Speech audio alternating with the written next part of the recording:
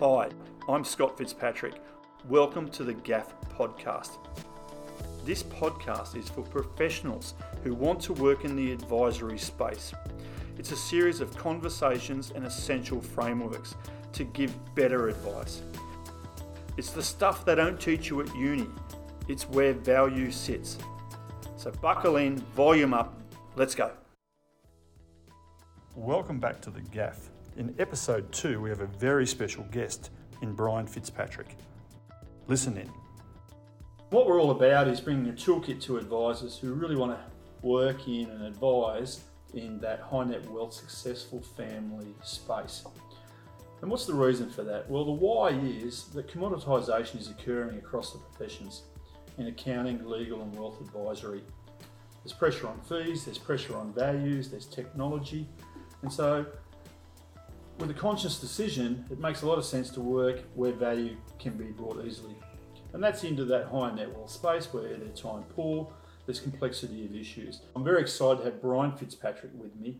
Brian, no relation, was my PE teacher at school, did introduce me to my wife, so I felt like I had to have you on the podcast. But all jokes aside, Brian and I have been working together for 20 years across the professions, and Brian's expertise is in people management, relationship skills, emotional intelligence. So Brian, what we're going to talk about is what's the skill set required to sit on that family board and bring those relationship skills. Thanks, Scott. I'm really excited to be here as well today. Understanding that you and I have known each other for 45 years, and it's I think a testament to our friendship that we've been able to transcend teacher-student to be working together as colleagues.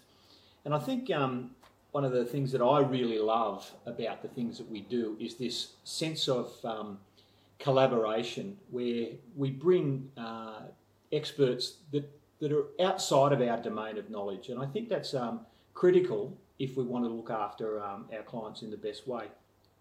There's a statement that says genius is putting two ideas together that shouldn't be together. And I think that's kind of what we're trying to do in here is this idea that we bring together emotional intelligence. Now, most times people say, take the emotion out of business. But emotion is part of our everyday framework. And so being able to create, as an advisor, a best of breed team around you that have a skill set that's different to yours is critical. And that's what excites me about the work that you and I do together.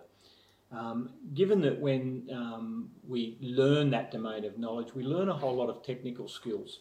And so if I'm an accountant, I will learn all of the skills that relate to accounting, and if I'm law and so on. But it's the non-technical skills that people say distinguish the best performers. And the non-technical skills are much more around relational skills. This is like what they didn't teach you at uni. Absolutely what they didn't, yeah.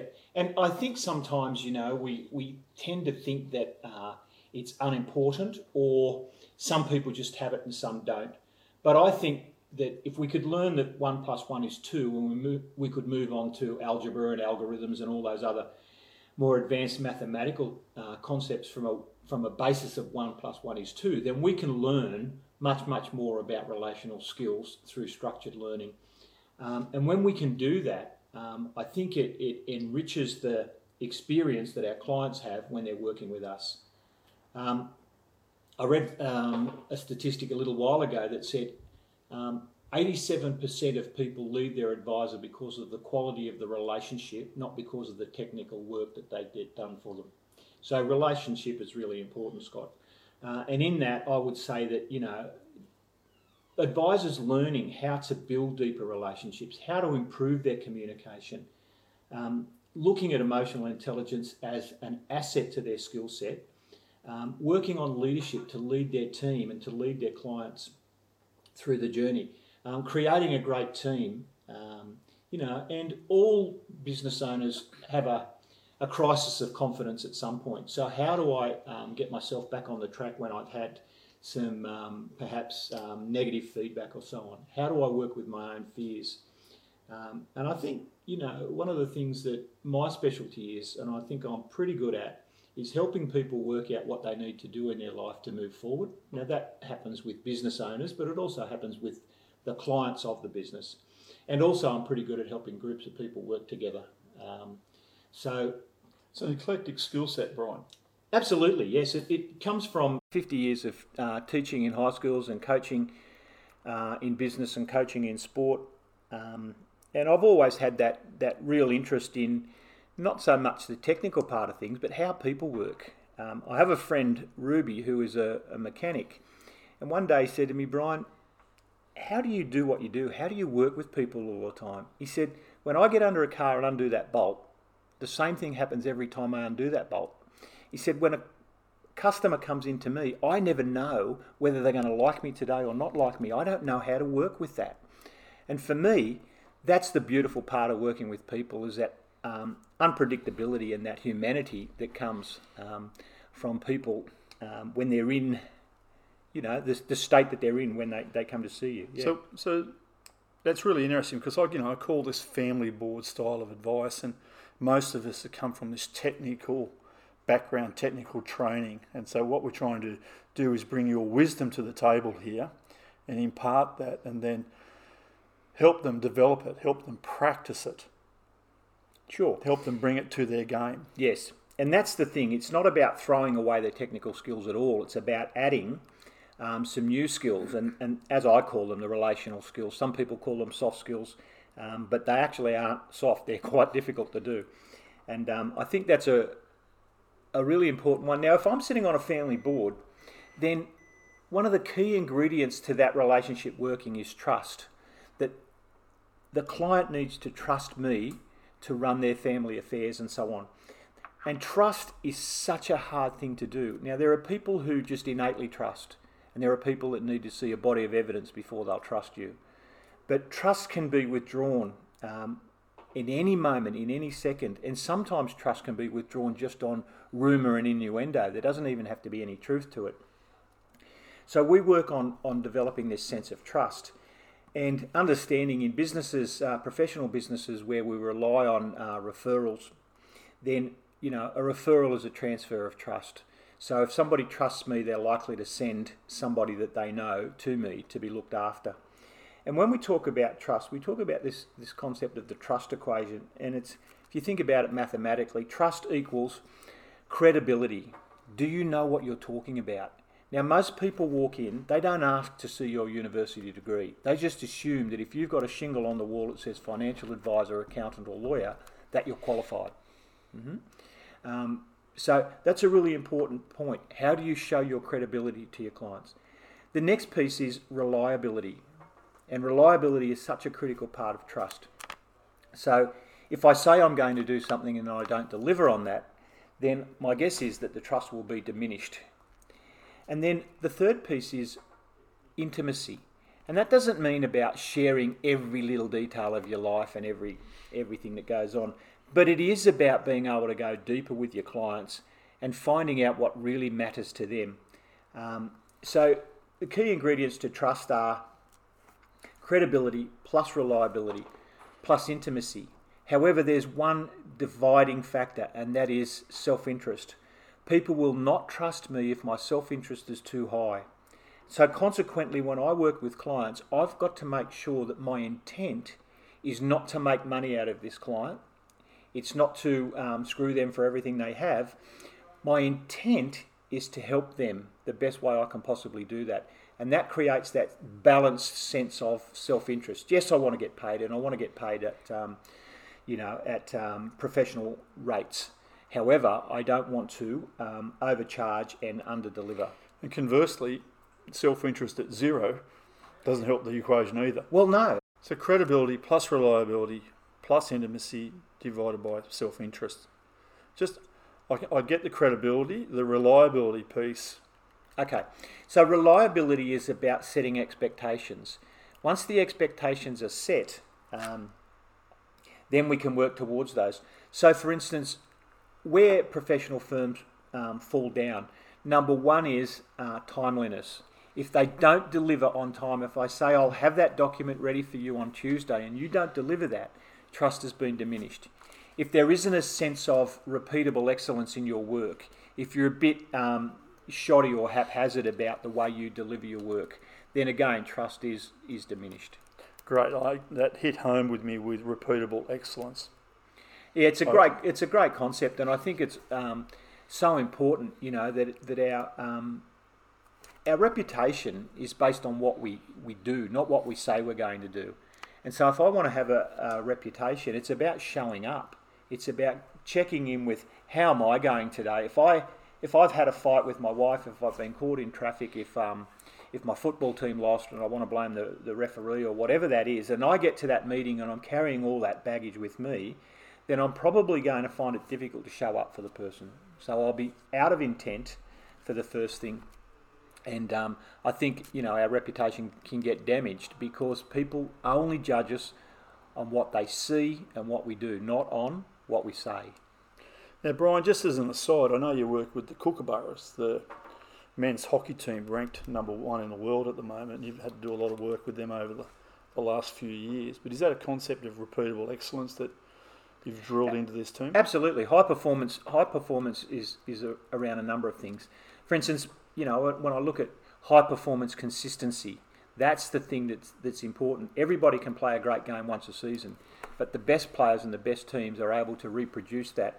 And so that takes effort. And, when I've used the word intent before, but I'll talk about intentional effort. So we need to make some intentional effort to do things. I'm working with the Kookaburras at the moment around high performance. And one of the things that we do is we make high performance a lifestyle choice. And that means that, I can't be mediocre in a high performance world and be successful. And in our businesses, mediocrity isn't going to lead you to the types of clients that you mentioned in your preamble. Thanks for that, Brian. What I'm interested in is, I know you have a whole bunch of frameworks, and the trust equation is a great one. But I know there's one that you like to talk about, which is the PIES model. Mm-hmm. Do you want to run us through that? Sure. When the PIES model is about depth in a conversation, and in a professional conversation, but also in a personal conversation, if that's what you wanted. But it's an acronym, PIES, and the first one is political. So what happens when a client walks into your office? Generally what we do is we shake hands, and the political conversation we often have is about the weather, or it could be about your footy team, or it could be about your trip away or whatever. But the political conversation is there to lessen the distance between us and build some rapport. Now, I'm really conscious of working with my clients on not leaving it at that. That rapport is not trust. I think rapport is like lighting a fire with paper, and trust is about lighting a fire that's going to leave some warming embers for a very long time. So the first one is political, and that's important. That's how we break the ice. The second one then is the intellectual, and that is that we pull out the numbers and the spreadsheets and the documentation and all those sorts of things, and we show how much intellectual knowledge we have about the thing, and here's the solution to that. Now that's fine, it's really important, but I draw a line under the political and the intellectual, and I say how many professionals can go below the line into the world of the ENS. Now the E is emotional. There's a phrase that I use all the time that says, logic makes me think, but emotions make me act. So if I'm working on a plan with one of my clients, and they're upset about something, or they're disappointed in the work that I'm doing, or they're angry about something, they will respond differently than if they're at peace with that. And so we're using that information that's gleaned from the feelings to help work out whether this is working for them and whether it's the right thing. So, as I said, logic makes me think, emotions make me act. Now, my emotions drive my behaviour a lot. I've seen that in action. You have, mostly happiness, but also they drive the client's behaviour as well. And then the last one is spiritual. Now, spiritual, it's not religious as such. It doesn't exclude religion, but the spirituality piece is really what tickles your spirit, what makes a great life for you, what adds meaning. Is the work that we're going to do help you live the life that you want to live? So that's a really, really important piece. And I guess it brings us to a framework called content context. So if I take an example of myself and my wife working with a financial advisor, The content of what they do is the stuff or experiences that they bring to the relationship, and that is estate planning, asset protection, insurance, investment, cash flow, and all of those things, strategy, all of those things that are part of their professional domain. But what gives that meaning is the content. And for us, our advisors know that we have 4 major contexts which give meaning to all of that content. And the contexts for us are freedom, lifestyle, family, and security. Now, a lot of times what we do as professionals, we get arrogant and we think that we know what's the best for people. Absolutely. But if they can elicit from me, those are the concepts. So any time that we're working on a plan, they'll come back and go, is that impinging upon your freedom, or do you feel more liberated by that piece of work that we've just done? Is that going to allow you to live the lifestyle? Will you be able to spend time with the people that you love, your family? And does it still feel as though you've got a future and you're secure in that? So content, context. So if we've got really the critical. Context right, we're more likely to follow through with the plan. Absolutely, yep. We're emotionally engaged. I've got buy in that now. Yep. Yeah, I've got an emotion and it's got a meaning for me. And generally speaking, you would say a lot of the professionals are caught in the content, delivering stuff without concern for the context. Yeah, and which means they miss a lot of the puzzle. Sure, and not out of bad intention so much, is that there's a lack of skill in how to get to that below the line into the world of the emotional and the spiritual. Now, I assume you're going to teach us these frameworks over the next few podcasts. I'd love to do that. I'm a born teacher and I love teaching, and I have no greater joy than when I look at somebody that I've been working with and I see the light go on, that they get it. And so for me, that's one of the great paybacks.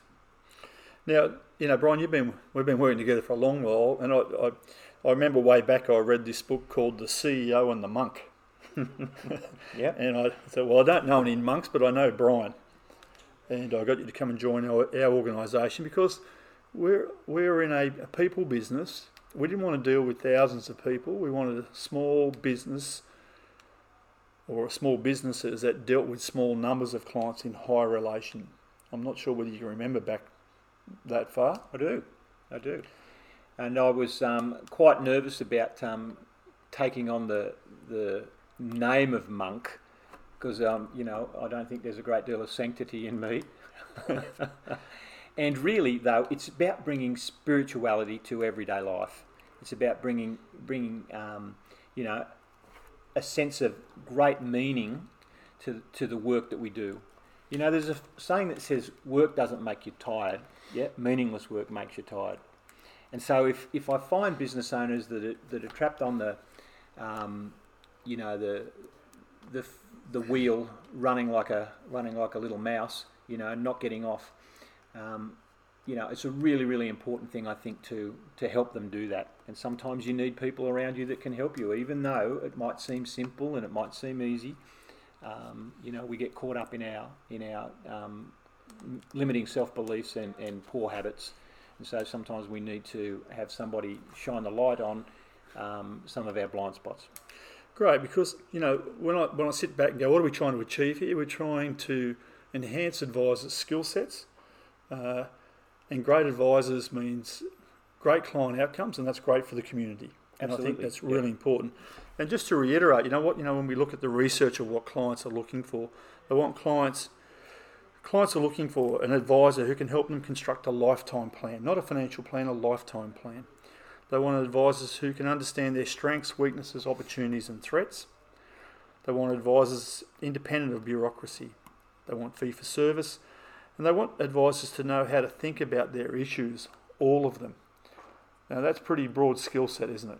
It is a broad skill set, and I guess what we would call a specialist generalist. Yes. In that I have a wide range of skills and knowledge about a lot of things. There are other professionals who have greater depth in that, and so I think that's a critical thing to remember, that you're across a lot of the things, but you're not in every part of their life and their plan. And being able to get other professionals and support people to be able to help people through that is critical. And when I look at this, I go, great, from that PIES model, political, intellectual, emotional and spiritual, across the board, we all need some work in the E and the S. We're all technically competent, but we need further work if we are to be a great advisor in this particular space. I think that's absolutely true. And so, with a lot of advisors, I think what they do is they go, well, what if I open up Pandora's box?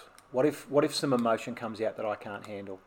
And so, just as I said before, you could learn algebra and algorithms and all those things, but started at 1 + 1 = 2, then we can start at simple lessons in emotional intelligence and develop the complexity of those. We do work from a place of simplicity to complexity. Oh, I'm so excited, Brian. Well, that's an emotion, Scott. And throughout the series, I may call you Brian, I might call you Fitzy, or I might call you Flapper.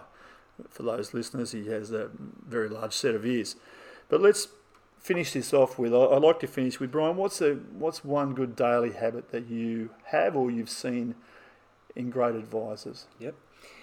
Look, if I go back to my early days of coaching in business and I listened to a sales presentation by somebody who was, for almost 10 years, the national leader in sales. And this fellow said, every week when I plan my week, I make 2 appointments that I always keep. And they are appointments with myself, where I go and I take away all distraction, I put my phone away, I get away from anybody being able to contact me, and I sit down and I say to myself, what do I need to think about? And so for me, I think that idea of creating some space and some solitude so that you can actually check in with yourself rather than be worried about looking after everybody else all the time. Finding some headspace for yourself. Absolutely that. Time for yourself. Because quite often, as busy people, you end up putting yourself last. That's it. And so this guy that I listened to, he was very, very good at keeping appointments. So he just made sure he kept an appointment with himself. Yeah, he never let himself down. Scheduled himself in. Yes. To his ideal week, which is one of the concepts we will talk about. Sure. And I think that allows, if we're looking at, let's just say, a footballer, Lionel Messi, he's a great player. But if we can deny him time and space, then he becomes an ordinary footballer. Now, he's very, very good at finding that. But all people, when they don't have time to think and space in which to work, then they make lesser decisions or panic decisions. Yeah. So decreasing the pressure on ourselves by creating some time and space so that I can actually think about what I need to think about and what's going on for me is critical. That'd be my life lesson. Yeah. Great, fantastic. Because often you hear people, they say, how are you going? You go, busy. That's the last thing I want to be. Yes, exactly that. Too busy to look after yourself. So I think that's such an important part. You can't show up for your clients when you're exhausted. You can't show up when And what happens, I think, too, Scott, is an emotion called resentment kicks in, and we start to resent our clients. They're taking me away from what I want, from my family, from my needs, and so we've got to make sure that we get that balance right. Thanks, Brian, for that. And lastly, what was that? That was the daily habit. Is there one life lesson that you look back and go, that was an important one? If I had more time again. There's a lot of those in a 68-year-old man's life. But I think for me, the life lesson that I've learnt, Scott, is to actually ask for help. A lot of times what happens is that we sit there and we're thinking, well, if I'm vulnerable, I'm weak. And I think asking for help is such an important thing. What would happen if no one ever wanted my help? I'd have no way of experiencing myself in the world. I wouldn't have denied the opportunity to help. To feel good, yeah. So asking for help, and the more I ask for help, the more I engage people in my life, what happens is that when I ask for help, other people feel good about themselves as well. So that'd be mine, I think. And it's taken me a while to learn that. Righto, let's see if we can take that on a little bit quicker than what you have. Thanks for listening to another episode of the GAF podcast. We're all about empowering advisors, giving them additional tools for their toolkit to give great advice. Great advice leads to great business frameworks, which leads to great results for the community.